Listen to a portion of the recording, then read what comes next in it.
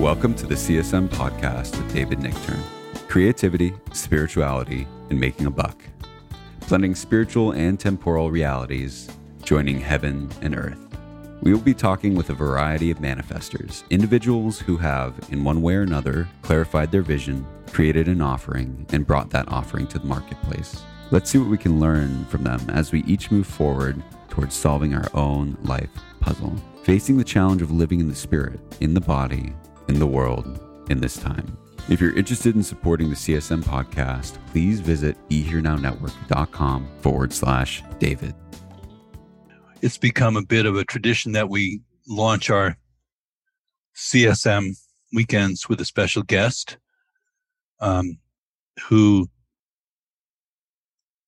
in some sense, manifests the combo platter that we're attempting to cultivate here, which is the relationship between our creative expression,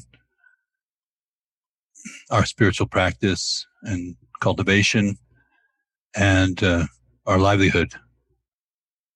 And of course, if you study deeply any spiritual tradition, at some point they tell you must return to the world and manifest in a way that is going to be productive and beneficial for you and for others. Because otherwise, you can imagine if our spiritual practice just led us to an isolated, cocoon-like world of special surroundings, it might be interesting to think, well, how are we actually fulfilling our vows? And so on the cover of my book, I actually have people coming down from the monastery. And it feels like that kind of time to me, that whoever has these wisdom traditions and these teachings is feeling an extra call to bring them into the, as sometimes we say in Tibetan tradition, into the marketplace. It doesn't mean the crass kind of business world, but the actual interaction and intersection of people in society. So our vision is pretty clear in that regard in terms of what we're trying to explore together and bring to fruition together. And in the service of that particular view, we created a platform called Dharma Moon, and this program is being sponsored by Dharma Moon in conjunction with Tibet House. And Dharma Moon is, in a sense, for me, the fruition really of my entire life.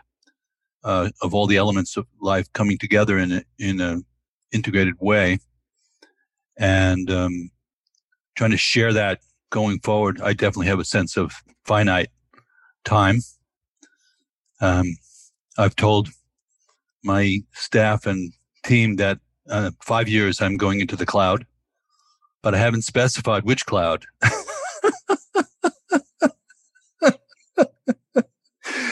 It might just be, further practice or retreat. It might be I am no longer in this particular world.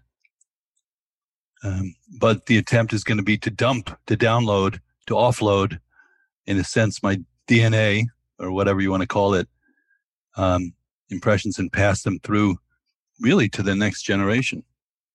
And then one after that. So we have to see, we don't really know how long we get to live in this world. Even if you think, well, I'm young, I'm going to live forever. Time presses on us like a kind of lever. And it becomes more obvious, I guess, if you've been a Buddhist for 50 years like I have, impermanence becomes obvious and unavoidable. But when we study Buddhism, the notion of impermanence is drilled in from if you're a Lama, you're hearing it at the age of 5 years old. Life is short and impermanent. And so you could have a couple of different reactions to that. One is panic. One is maybe you accelerate too much. You try to get too much done. You don't really appreciate what you have. But on an ideal day, it gives us a good, healthy sense of pace. And it also helps us to release things that are obstructive to us and to others, and to cultivate goodness and compassion, and wisdom. So that's the kind of arc that we're under with Dharma Moon. And I've been reaching out to like-minded people of good conscience and good heart, wherever they are, whatever stage they're at. We have a general map of sort of becoming an aspirant. You have some clarity about wanting to aspire to a particular vision for your life, and we'll talk about that tonight. And moving through to the stage of a manifester. And that's really the journey that we're articulating. So we often have special guests who, to me, represent, friends and colleagues who have explored in their own way this particular journey. So with that in mind, I'd like to introduce my dear friend, Patty Gift. And I'd like to just say a few words and then just turn the mic over to her for a minute. But I'm going to get a little verklempt, as they say. I don't know if you all know what that means, but, Patty is a special friend, and she's somebody I feel like our minds are very connected, and we communicate really easily on a different range of topics. And definitely she's been a factor. She was working at One Spirit when I started putting out my first kind of Dharma media stuff. And so she was the enabler of that. And these days, for quite a while, she's been working at Hay House, which is probably the premier Dharma publishing house in the world of people who are trying to put well-being and spiritual guidance out into the world. So she's a key operative there, and so as in that role, she's worked with a lot of very well-known authors, and she's edited them, and she's also coaxed them into presenting something and helped them to present something, and so she's played a very special role in terms of this community. A lot of writers that you'll be very familiar with. And additionally, Patty is a Sangha member. She's one of the Buddhist Sanghas. It's a close community. She studies with Tenzin Wangyal Rinpoche, who is a wonderful Tibetan Lama, who I knew of for years, and I recommend his books to all of our students. People read. You can tell Rinpoche that we read his books at Dharma Moon, and it's sort of top shelf, high quality teaching. And so she's been studying with him for many years at this point. So our conversation will range from talking about creativity, and then also kind of the everyday business world, her vision for her life, and how that's cooking, and also maybe just some good Dharma chat. And we'll see what happens. We'll cover the waterfront. But Patty, welcome very much on behalf of Dharma Moon and Tibet House. Welcome to you. And if you have a few opening remarks, you just can dive in. Okay. Thank you, David. I just want to say it's so nice to be here with all of you. I scrolled through and looked at the various screens, and definitely some old faces and lots of new ones, but it just feels like a really warm community. So I'm looking forward to this evening. So the form tonight will be that we'll talk a little bit, meditate a little bit. It's a funny thing, if you're a Buddhist, sitting still is our version of Amazing Grace. You know how Christians get together and sing Amazing Grace? We get together as Buddhists and we sit still, be quiet. That's kind of our group anthem, is silence, stillness, and spaciousness, which is what Tenzin Wangyal Rinpoche talks about, the three pills. Take the three pills: silence, stillness, and spaciousness. So maybe we could just start with a little practice together and kind of tune our minds. And I'm just going to give a little bit of instruction. Of course, there are many different ways to meditate, and they're all have their view and their efficacy. In this case, we're doing a variation of what we call mindfulness meditation. which has a center column of focusing our attention in a particular way, usually on the breath, and could be other things though. And this is technically called shamatha in the Buddhist tradition. And it means setting the mind and abiding in a particular way with one focus. And then there's also a layer of what we call vipassana, or just simply being aware of what's arising in that focused space, thoughts, sensations, feelings, and just letting them come and go, but with the notion of unbiased and non-judgmental awareness. So it has those two pieces to it. If you only do shamatha meditation, you're going to kind of go into a trance-like focus, or you're just going to be spaced out. Those are the only two options there. But in this case, you can just let the technique come and go a little bit, and use it as an anchor. So when you wander, your mind wanders, you can come back to the breath as an anchor. And then as you notice, mental events, emotions, just try to take the view that they're coming and going. Maybe a little bit like an airport. Planes are landing, planes are taking off, but we don't have to get on every plane. That's the thing. You stay at the airport, which is the observing post. So sometimes we call this cultivating the abstract watcher or witness mind, which is a much more transparent kind of mind than the one that's thoroughly engaged and kind of commenting on everything that happens, like the Muppets in the balcony, Oh, she's getting in trouble now, So try to just have a very light touch of mindfulness. Most people grip this too hard, and it's very hard to maintain awareness if you're really hyper-focused. And the idea is a light touch of focus on the breath, and then a sort of unbiased awareness of just what's coming through in your mind and experience. So the first step, of course, most of you know this already and have been to our workshops and so forth, is just taking your seat. And that everybody can just take a good seat, either sitting cross-legged on a cushion on the floor, or you can sit in a chair with your legs flat on the floor, about shoulder width apart. And you can also kneel if that's more comfortable for you on a cushion. And then you can just rest your hands down, palms down on your knees, right? So you just, this is called resting the mind mudra, or gesture. You see it all over the world. It's just a kind of hands resting on the knees or thighs.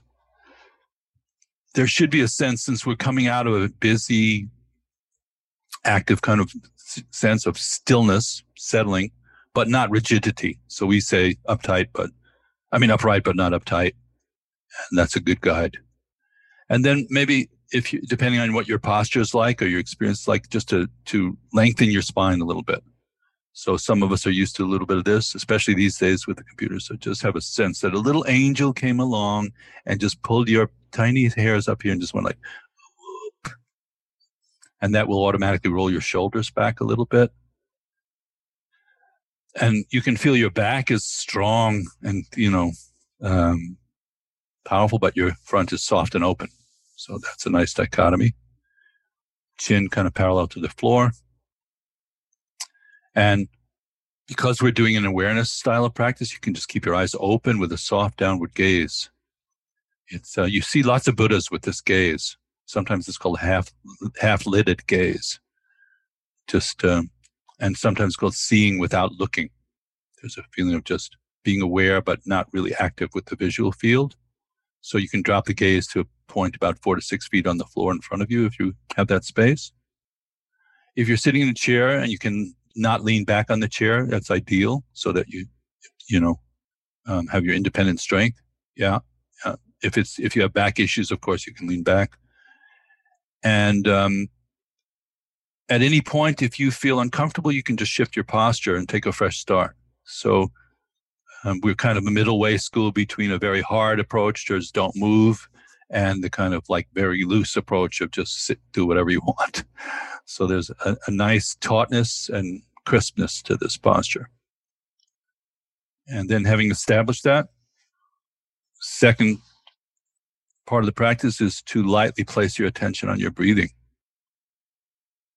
And just mix your attention and awareness with the breath. It's a very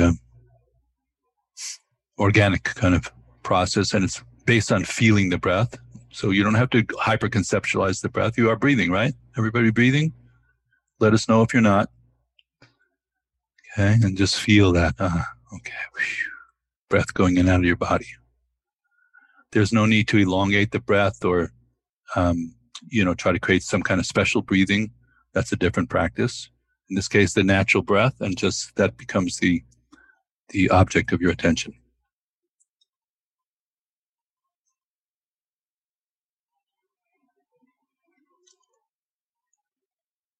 And the third instruction is, you may notice either 1 second in, 10 seconds in, 5 minutes in, that you're thinking about your PhD dissertation. You're thinking about the falafel sandwich you ate for lunch today. You're thinking about your family history. Myriad thoughts arise and attached with all kinds of feelings.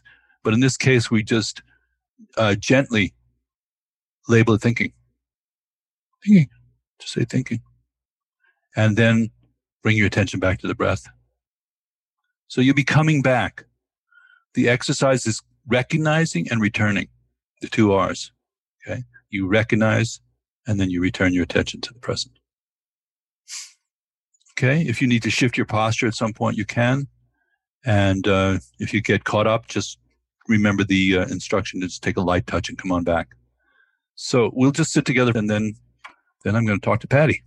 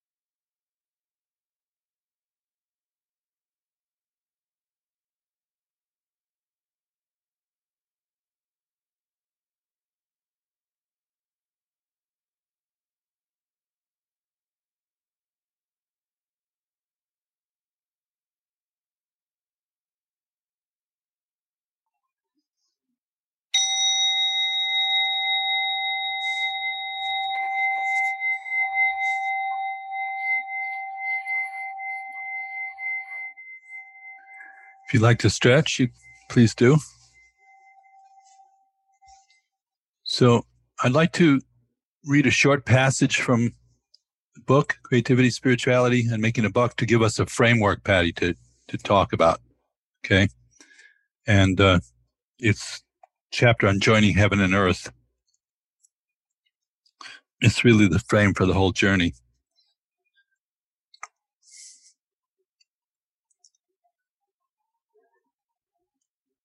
In this book, we're exploring the process of creating a vision for our lives and making it happen. There are many ways to talk about manifesting our vision, but one classic form is the notion of joining heaven and earth. In many Asian cultures, some European cultures, and the Shambhala teachings I studied, joining heaven and earth is presented as the responsibility of leadership in particular, and of human beings in general. Heaven represents opening our minds, expanding our horizons, and envisioning possibilities. Earth represents being practical, grounded, and mastering all the tiny details of life. When heaven and earth are joined or synchronized, we can experience harmony and prosperity. If we look through the lens of heaven and earth, we can often see when and how our grand schemes go off the trail and into the weeds. Sometimes we have big visions, big plans, and all our moves are lined up and ready to go. Then suddenly, seemingly out of nowhere, we don't have the right circumstances, the right help, the right resources, the right amount of money, the right weather, the pandemic, you name it. Our heaven, our vision was so clear and so good and so right, but we've literally and figuratively run aground. We've crashed into earth, and suddenly our lofty dream turns into a challenging one, maybe even a nightmare. In these cases, we may temporarily connect with the heaven principle, but we lose our connection with the earth. However, sometimes we're so efficient, so capable, so much in control of the details of our life, but something is missing. The whole enterprise starts to feel hollow and meaningless. In this case, we don't seem to have a clear vision. There's no big picture. We're simply operating to get our ever-growing to-do list accomplished. But what's it all for? What's the meaning? In this case, we've conquered earth but lost heaven. When I teach Buddhism in Japan these days, I often stay in a hotel that on a clear day has a view of Mount Fuji. Even though the mountain is more than 50 miles away with its snow-capped peak, it seems to penetrate and sometimes even dominate the surrounding and intense imagery of a wildly urbanized Tokyo. I like to see Mount Fuji because it reminds me of the vast and unobstructed sense of heaven, of the open and clear quality of the Buddhist teachings, and the reset button we can always push to allow ourselves a more spacious and open state of mind. It's helpful to periodically connect with the heaven principle, however we can access it.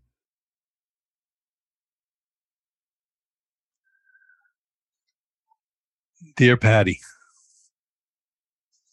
what is your heaven? Well, the thing that top of mind when you were reading that was the way that my teacher, Tenzin Wangyal Rinpoche, talks about spaciousness and how we can connect with it. And it's by gazing at the sky. And so whenever I want to have some experience of or taste of heaven, all I need to do is look at the sky. So Tenzin Wangyal, does he present that sky gazing as sort of a heaven principle? Is that word ever used? He doesn't actually talk about it as a heaven principle. I suppose that's just a connection that I've made that when I'm feeling too tight in myself, kind of like too turned in on myself, too lacking in connection to vision or something greater, that is a way that I can reconnect. And can you tell us a little about sky gazing as a practice? It's a very famous Tibetan practice.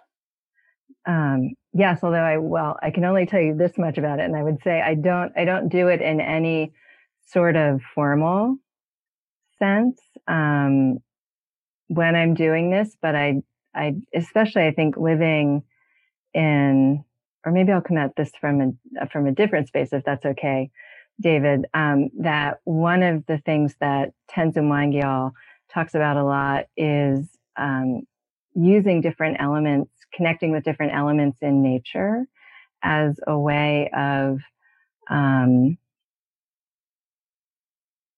finding something that we may need at any given moment. And especially as someone who lives in New York City, which I'm guessing a lot of you probably do, sometimes it can seem like nature is a bit of a challenge to find. But the sky is usually something that we can see in the city, especially on a clear day when it's brilliantly blue. And so I would call my sky gazing practice an informal sky gazing practice. I mean, that's something Rinpoche talks a lot about too, the difference between formal and informal practice. So really it just consists of, as I was saying before, if I find that I'm like really constricted, that doing even a few minutes of staring at the sky can be incredibly opening. Trungpa Rinpoche used to talk about mixing mind with space, that you have a sense of your mind mixing, and he emphasized going with the out breath and dissolving out into space. It's interesting because it's really quite an advanced meditation technique that he taught for the beginners. He never really taught actually shamatha vipassana. He was teaching, he was calling it that, but it really had a flavor of Mahamudra meditation in it, which is just, he would say, out breath and just dissolve and gap, and then the in-breath happening by itself, and then out breath and dissolve and gap, which is very much part of that mixing the mind with space. So by visually connecting to that field, do you feel that your mind expands in some way? 100%. Just by using the sight? Yeah. And I use it, it's been so beneficial in my work because, at any given moment, in the middle of a work day, you get an email, you've just had a meeting with someone, and you get kind of tweaked. And when I'm feeling that, and then I need to go on to the next thing, but I don't want to carry that me into, we're about to be photo. I knew this would happen. This is my cat Chai. He's very lovely, but we're going to send him on his way. But, if I don't want to carry that me into the next situation, that this, doing that like little bit of informal sky gazing is a way to let go of it. Yeah, wonderful. There's a great video, which I will, Michael, if you remind us to share with the weekend participants of the sky gazing practice.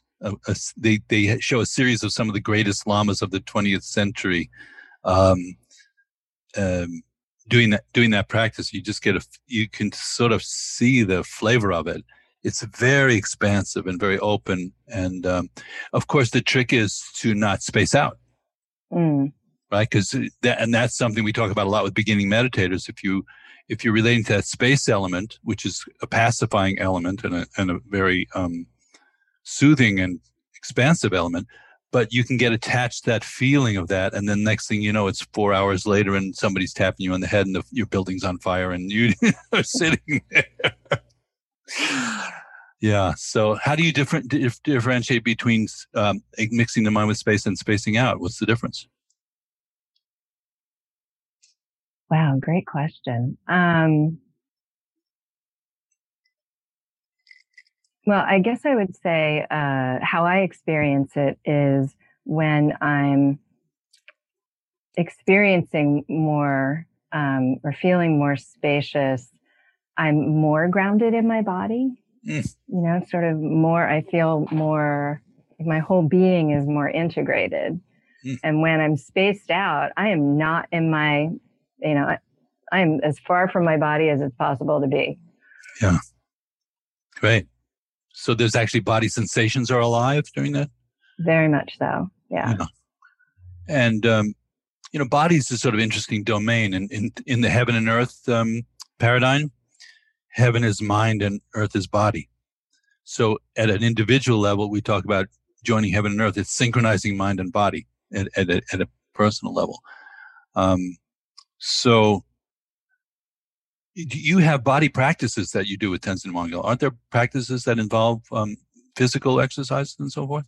Yeah, yes, there are. The ones that are taught most frequently, it's a series of 5 practices that's called Salung, and they're all seated movements where you're synchronizing a movement and breath. Yeah. And it's to move the energy in the body. And I don't do those so much for my daily practice, but I do use them from time to time, and I find those really beneficial too. Powerful too, right? Very powerful. Yeah. And tell us how long have you been practicing with Tenzin Wangyal Rinpoche? How did that come about? That came about because of you, Nidhi. So for any of those, or for those of you that may have known Nidhi for a little while, you've probably experienced this extraordinary ability he has to kind of lead you somewhere that you didn't realize you wanted and needed to go. And when he was talking about when we first met earlier and describing how we were working on these creative projects, so he would come to my office every week or two, and we'd have long, juicy, creative discussions. And then he'd suddenly change the subject, and he'd say, "So let's talk about your spiritual life. Like, what are you up to these days? What are you studying?" And he'd ask really insightful questions. And then he'd always close with a zinger, which is, "And how's that working for you?" I did? You did. You did. You would always hit me with, "And how's that working for you?" And it was so helpful, because at a certain point I realized it wasn't actually working for me, because, up until having those conversations with you, I had sort of been, I guess you would call, kind of a spiritual grazer. I'd sampled lots of different things, and I'd spent some time doing serious study in 1 or 2 areas, but I kind of hadn't found my place. And then David started, very skillfully introducing different Buddhist books, and, would tell me to check out certain teachers when they came to town. And finally, at one point, I realized, I would really like to find a root teacher. And so I went to David and said, "Okay, you got me to this point. Who do you think my teacher should be?" And without hesitation, you said, "Tenzin Wangyal Rinpoche. You should check him out." And I think something like 3 or 4 weeks later, he was teaching at the Open Center, and went to that workshop. He walked in the room, and I sort of knew when he walked in the room that, this is the person. And that was 16 years ago, 17 years ago, I guess. No. So I know, time flies. Oh. Well, and we should say, and especially since we have special guests here tonight, that part of the logic of it, not that it was logical like Spock, but there was a certain thread of logic to Totally. it, was that you clearly, at least from my perspective, expressed an interest in the Buddhist view, and you had that kind of curiosity about that. But you also had studied the shamanic tradition with our friend Alberto Bioldo, who's here tonight, and he was your shamanic teacher. And so I thought, well, Tenzin Wangyal brings those 2 threads together. That's true. Tenzin Wangyal is from the Bunpo tradition of Tibet. He's also a Buddhist Lama, but the Bunpos have more of the kind of direct link to the shaman tradition of Tibet, the pre-Buddhist, shamanic tradition. So I just thought, well, you're a hybrid plant. You're a yellow tomato. You should go where the yellow tomatoes grow, And wow, 16 years ago, Patty. That's just that's stunning. So you've been studying with him for 16 years. Yeah. Whoa. And how's that working out for you? I think pretty well. I think really well, actually. Yeah. He is still around. Is he teaching online? How do we access him if we want to? Yes, he is. he's not teaching online right this moment, but he'll be back, I think, in about a month, because he's been on a sabbatical. And he was meant to be doing this entire pandemic year as a sabbatical, but he was starting just as the pandemic hit. Yeah. And he realized that his students needed him. And so he has been coming out of retreat, teaching online for a while, and then going back into retreat. And is Hay House publishing his books now? Did you cross over that line where you became his publisher as well as his student? Yes, we've published 3 books together in the last, I think, 6 years or so. What are the titles? Well, the most recent, actually 4 books. The most recent is Spontaneous Creativity. So interested people get him on the podcast. Oh, you definitely should. Yeah. Yeah. Wow. And then also Awakening the Sacred Body, which is based on the Salung practice, and then Awakening the Luminous Mind, which is all about vision as mind, and the True Source of Healing, which is that elemental practice or practices that I was talking about earlier. Yeah. So you have brought those into the world. You've midwifed his teaching. You've done that for so many people, Patty. So I think it's, when things happen, there are who the mother is usually pretty obvious, but who the midwife is not always on the front page and kind of highlighted.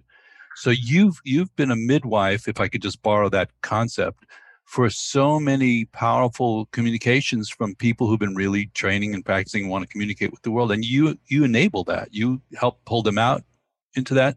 And for example, there's another second example, as long as Alberto and Marcela are here together, that you have a book coming out from Marcela, who I think a lot of our community knows because she's been coming to the Tuesday night class.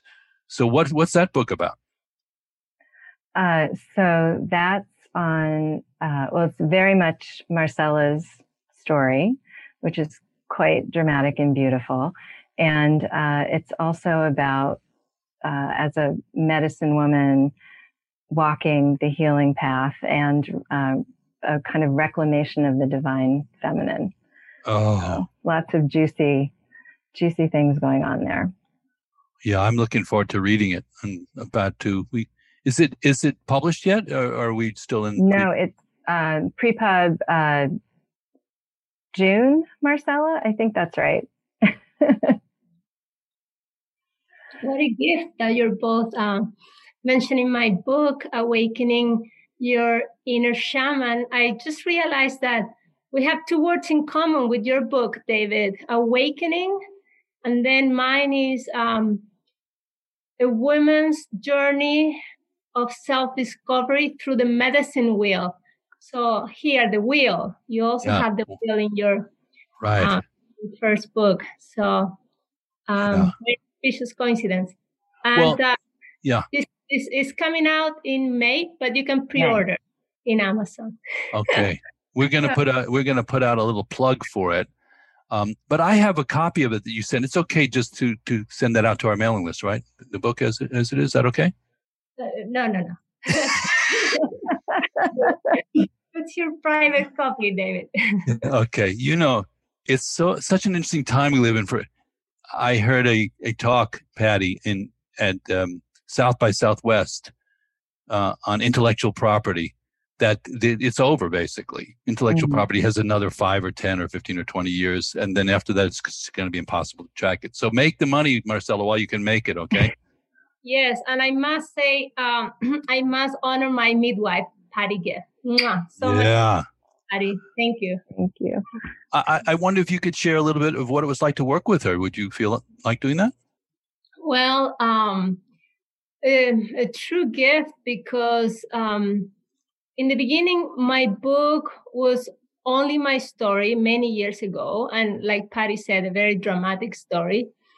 And it really there was a point in which I outgrew my story. I just want to burn my story and bury it. And like, who wants to read my story anyways? It made me so bored. But then I was able to bring the teachings of the shamanic teachings, like what got me out of that drama. And I have been teaching shamanism for so many years now. And so I could now weave in other people's stories, my students' stories and other people, and make it very rich and speak about a mythology and a cosmology that is from the Andes, but it's not so separated from the cosmology of the Himalayas. I mean, spirituality is really one. Yes. So it's very rich in that way. And what was so beautiful about working with Patty is that she saw my book many years ago, and she kind of like believed that there was a book to be born, because I had the opposite experience. I showed my book to another publisher about 7 years ago, and she was very much a feminist, and she said, "Who wants to read a book of a victim, disempowered woman, whatever, that then falling in love with her guru and so forth." And she just said, your book is crap, you know. Oh. So anyways, that was the best thing she could have said to me, because my warrioress came alive from that criticism. And I said, no, my book, there's something here. So I showed it to Patty, and Patty believed in me. Yeah. And then we really outgrew the book to what it is today, like a teaching that so many people can relate to. So it's not just about me, but so many people can relate to. And Patty was just really gracious all along. And she had such her compassionate, kind heart really showed as how she gave me feedback again and again on how we can make it something very valuable for so many people, something universal. So a true midwife. Yes, thank you. Wonderful. Thank you for that. And Patty, have you published Alberto's books, any of his books, or he is a big time publisher somewhere? Yeah, I've published just a few. You have? All of them? Not quite all of them, but wow. But he and I first met when I was working at one of those big time publishers, which was before you and I met. Right, I know. And so we did a book together. I guess it was probably 20 years ago, maybe a little bit more, which was the first book that we published together, and that was through Random House. And then we actually ended up at Hay House independently of each other. Yeah. But reconnected there. And wow. Now done lots more together. So. You know, they say it's a small world until it's your turn to either paint it or clean it. But you have a profound connection with. Now, this is a very CSM kind of story, because not only are you friends, you're very good and dear friends, you're working together, and you're also bringing out a kind of spiritual, tradition that they both represent. So that puts you, it's you're in an interesting position. It reminds me a little bit of our friend Stefan Rechtschaffen, who I said is has the lemonade stand in the middle of the New Age, festival, and everybody sort of passes through there. He's the reason a lot of us know each other too. But you're sneakier than he is. You're just finding these lights, and you're putting a spotlight on them, and you're helping them to manifest their vision. So I'm going to ask you a tough question, Patty. Is that okay? Let's say. We'll see. Okay. Well, you don't have to, and we're very sweet at Dharma Moon. Nobody has to answer anything they don't want to. They don't have to. Okay. We're not into that hard thing. Let's say you were going to write a book. What would that be? Actually, people ask this a lot. And I mean, over the years, many, many, many people have said, when are you going to write a book? Also, I've been to any number of soothsayers, whether it's a palm reader or a tarot card reader, psychic, goes along with the job. And they all say, someday you're going to write a book. Oh. I have never had that aspiration. I genuinely enjoy working on other people's material. It just doesn't, left to my own devices, me and a blank page. Yeah. Not happening.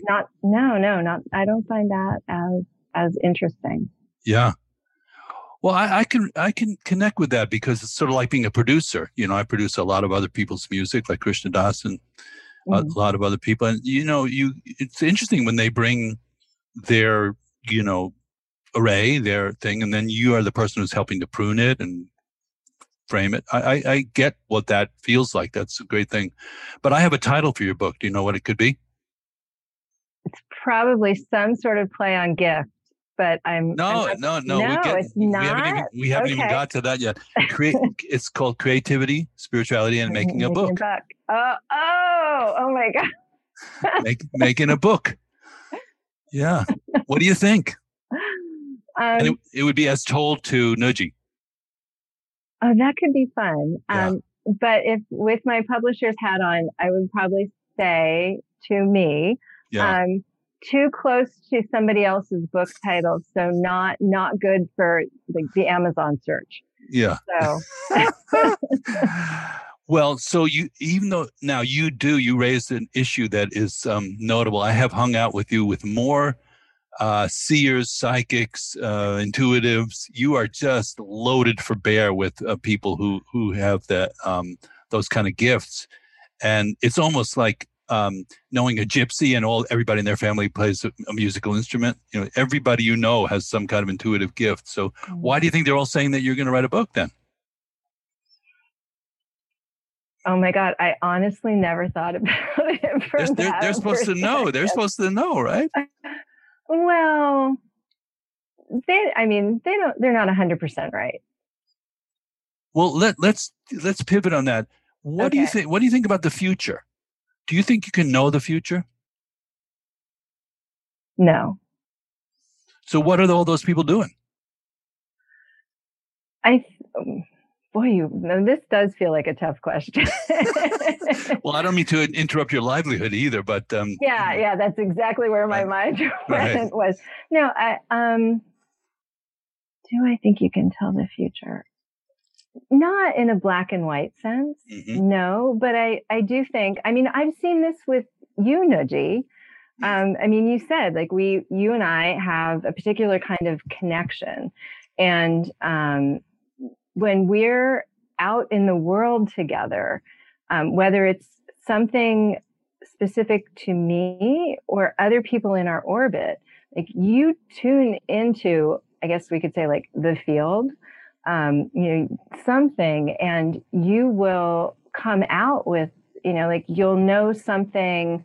We're at a restaurant and we're being served by someone, and you'll know something about that person's life that you've just pulled out of thin air, seemingly. So I think whatever you're tapping into, these people have the ability to tap into that same field, and they're getting information that can apply in the future. But I don't see them as telling the future in that black and white sense. Right. Of, like unequivocally, this thing is going to happen. Yeah. So, some people would say, and it'd be great to get Alberto and Marcella in this conversation at some point too. Totally. That it's like a quantum field, and that our notion of past, present, and future is kind of a linear superimposition upon the quantum experience. And so you can, they do say, as you did a book with His Holiness Karmapa, right? Mm-hmm. Yeah, the future is now. Look at, kaboom, look at that.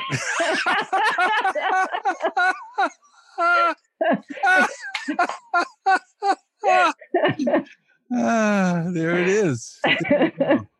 So the future is now. Holy mackerel. That was actually the first book that I bought at Hay House. What? That you brought into Hay? Yeah. And what was the point of that? What was he saying? What does that mean? he was saying that the future is, it's that thing of, I never get this thing right, but this saying right, but, the idea of,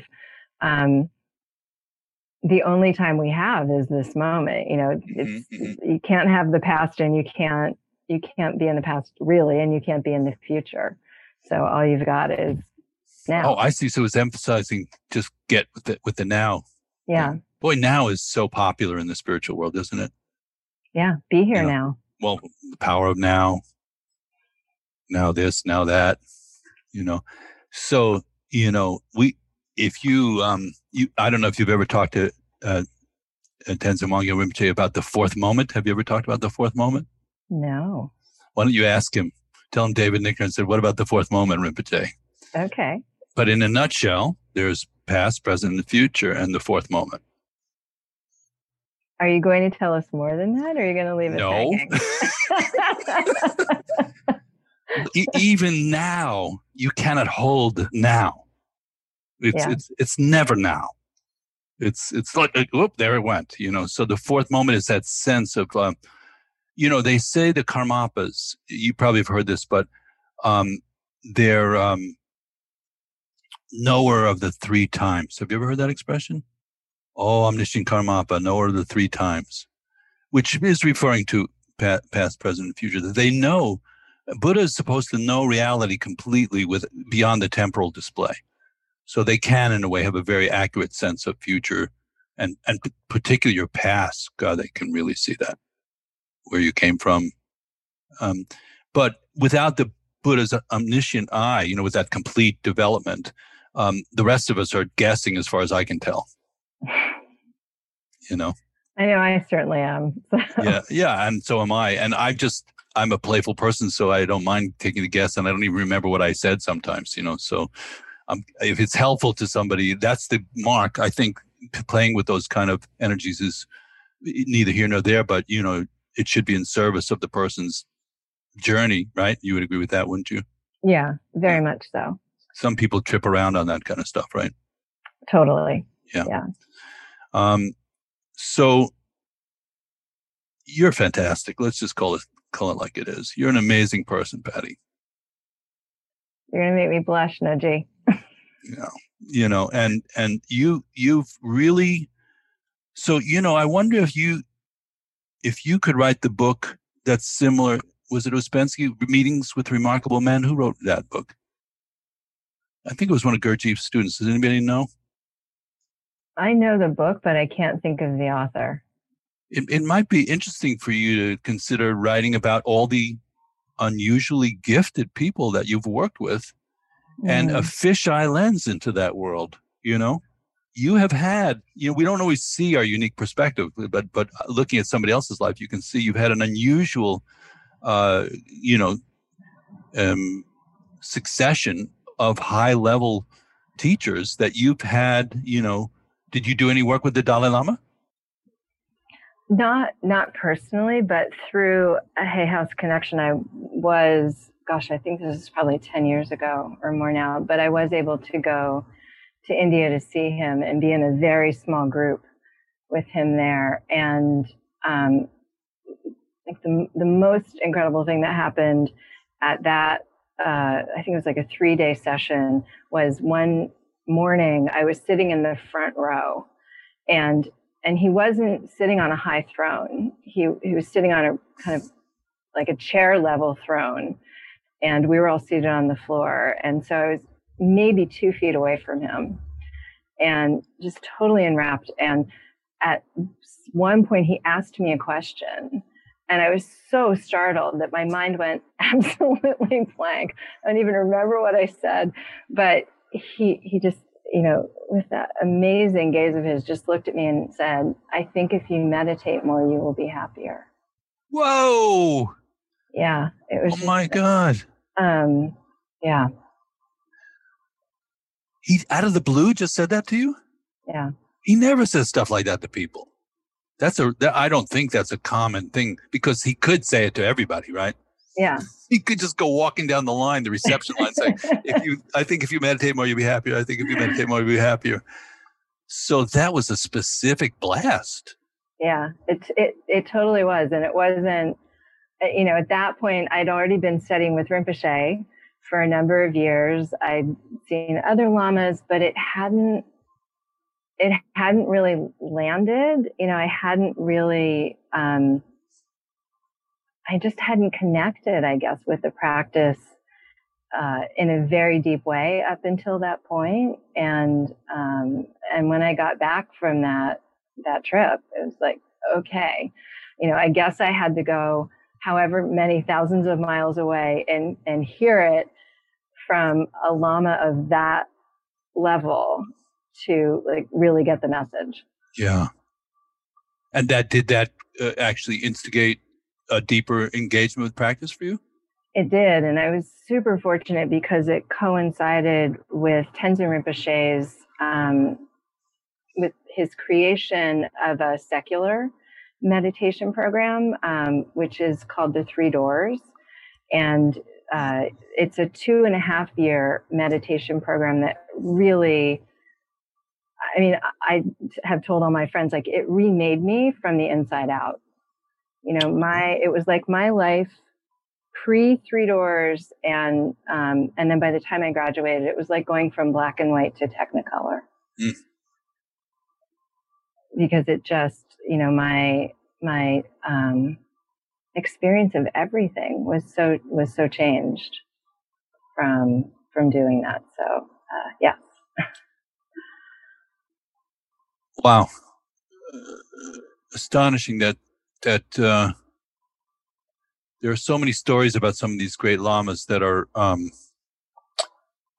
when you think about it, you think, well, of course, what did he say to you? But the impact that it had, the transmission aspect of it, and the fact that it kind of just merged with your life stream in that kind of way, that's real siddhis, that's real powers there, and very ordinary at the same time. So, and you have a picture of you and the Dalai Lama together, right? Don't you? I think I've seen that. Yeah, that was from that journey. And yeah, and it was interesting because up until that point, I'd for whatever reason, I think many people feel that way. I'd always felt very connected to him, even though that is not the tradition in which I sure. Study and that I inhabit most of the time. But I just feel such a strong and warm and so much respect. And do you have a picture of yourself with Karmapa? I'm trying to remember. I don't think that we were photographed together. That's okay. We'll Photoshop it. We can do it. Okay. All right. Awesome. And do you have a picture of you and Alberto? Many, thankfully, okay. and some from many, many, many years ago. It was funny. When was it, Alberto? Like last year or the year before that? You sent me a photo and asked me, "Is this you?"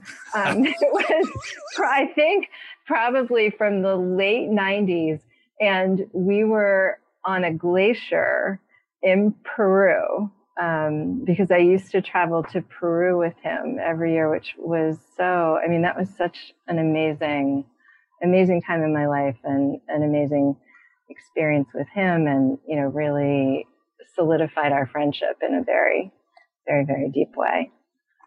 Well, so Patty, here's the book. Are you ready? Yeah. It's a series of pictures of you with these great teachers. And the title is, "Who are these guys with Patty?" But there are many great ladies or women, I should say. Okay. Who tell us about it? Well, Louise Hay. How could she's got her name over the title? Hay House. Hay House. Yes. Could you share a little about Louise Hay, who's kind of your mentor in a way, right? Yeah. Well, I'll start with the story of how I ended up at Hay House, which is, even I who believe, and when David and I were doing kind of the pre-check, I said something about, I'm not really this kind of person, but I'm going to use the phrase, the universe is telling me something. And he said, "Patty, you are that person." You do say these things. Anyway, it's interesting because I had this thought when you were reading from the book about when someone comes crashing down to earth. And this was probably 13 years ago, a little bit more than that. I had taken a job that I thought was my dream job. And I was at this company for about a year and a half, and I realized it was actually my nightmare. And I thought, I'm going to stick this out because maybe it'll become my dream job. And then I got to the point where I could do everything that was being asked of me, and I was even more unhappy. And I had a friend visiting from Colorado, actually someone, oh my God, Midgie, you show up in this story too. It was someone that David had connected me to, who was Kelly Notaris, who also worked in publishing. Kelly and I did not know each other, but she assisted a workshop David offered. And David said, I think you and Patty need to meet. There's something in there for the two of you. I helped her get a job at a publisher outside of New York because she wanted to leave New York. Then she came back to New York. We're having lunch. I'm telling her I'm not happy. And she says, so where do you think you want to go? Because, you've worked all these other places. And I said, well, I'm really interested in Hay House, but I don't want to move to California. And a week later, I got a phone call from a friend saying, I just met with the head of Hay House and they want to open an office in New York. And they asked me who they should hire. And I said, you, are you interested? And